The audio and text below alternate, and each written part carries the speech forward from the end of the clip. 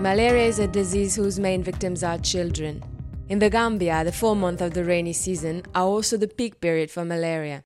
Children need to take preventive medicines to be protected against the malaria parasite during that time.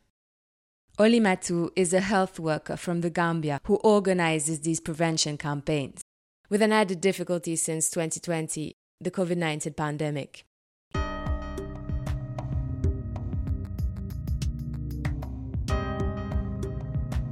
Malaria is one of our public health concerns in the Gambia because it's one of the leading causes of morbidity in this country. The peak malaria season in the Gambia occurs at 4 months between August and November, when we give SMC to anti-malaria drugs to children to ensure that they are prevented from getting malaria. What was different in the 2020 SMC distribution campaign? SMC campaign in the 2020 was interrupted by the pandemic, the COVID-19. When we got our first case in March, and then there were some restrictions that were made by the government. When COVID came, and this restriction also came, we are not even sure whether we'll be able to implement SMC or not, because at that time, even the health workers, there's a lot of fear in people. However, later WHO released the COVID-19 guideline and encouraged programs to go ahead and implement SMC.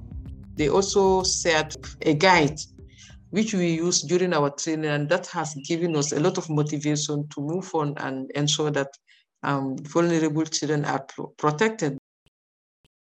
How did this situation affect your work? It affected some of our activities because large gatherings were not allowed. We have to ensure also social distancing and so on. So it's a bit different from previous SMC campaigns. Social media was also there, also discouraging people to take the medicines. People were trying to associate COVID-19 with health workers because they believe health workers are like carriers of COVID-19. And because of that, some people don't even want you to enter their households because they like associated COVID-19 with health workers. Some of them think maybe the medicine is COVID-19 vaccine. How did you deal with the spread of false information? We have to do a lot of communication. We have to do a lot of awareness campaign to allay the fear of the community peoples. We did a lot of radio. We identify community radios. We use community radios. We also have some small caravans where we have our health workers in an ambulance or in a vehicle going around to the community. We also try to use the opinion leaders and the religious leaders. We also try to use traditional communicators who we already trained, and they use the message that we give them, they make them into songs, and then they go to communities to sing, to convince communities. What was the most difficult part of your daily work?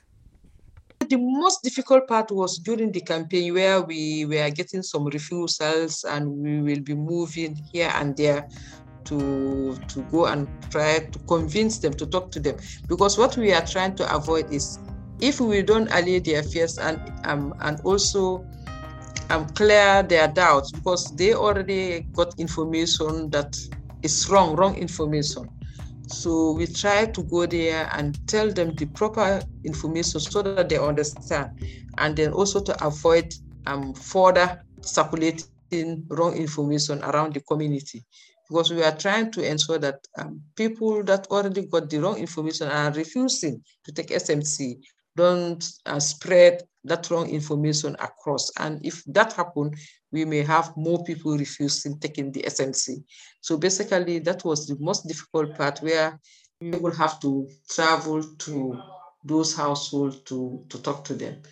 it was a bit difficult. However, we were able to make it. What measures did you take to protect your health workers? We did train our health volunteers on the preventive measures. We asked them when they go to a household, they should allow some distance. We encourage them to be washing hands. They also have gone along with their sanitizers and their face masks. We ensure that is available. And then we also advise them, because according to the WHO guideline, they give the medicine to the caregiver to give to the child, but they will just only supervise the administration. So they were not the people directly giving the drugs in 2020. We also ensure that any fever case is referred to the health facility for COVID-19 testing. And then whoever is positive, then they will refer them to the COVID-19 team for treatment. But however, we didn't have that problem because we didn't have any of our volunteers contacting COVID-19 throughout 2020. In the end, did you manage to protect as many children as you had planned? We were able to implement our 4 cycles, and we were able to have good coverage in all the regions that we implemented SMC. And then we didn't have any shortages of drugs. So it went on smoothly. I would say 2020 SMC is really a success. Did you start preparing for 2021 yet? 2021 campaign, we are also preparing because still now COVID is here. So it's going to be just like what we did last year. We have already started the preparation. Preparation work has started. So we are planning to start implementation in August, first week in August. What are you planning to do differently this year? We will even do more than what we did last year, to ensure that, especially in the urban settings, we know SMC in urban settings is a bit difficult. You have this social media, a lot of social media going on, and they are more fortunate to get messages, especially these misleading messages, than those people in the rural areas. In 2020, social media was a problem for us. We also have messages that we produce on WhatsApp, and we also counter their messages that they were sending, and that really helps us a lot. What lessons have you learned from the 2020 SMC campaign? The big lesson that we learned is ensuring the involvement of all partners at the beginning of the planning, because we involve all stakeholders in the planning. And that's why during implementation, things were not that much difficult. If you involve people at community level, we involve the regional governors, we involve the town criers, we involve the alcalos, who are the head of the village. These are the opinion leaders. These are the ones that make decisions. If you involve them in the right time, they help you in ensuring that your intervention succeeds. And that's what we did. And that's a big lesson for us in the Gambia.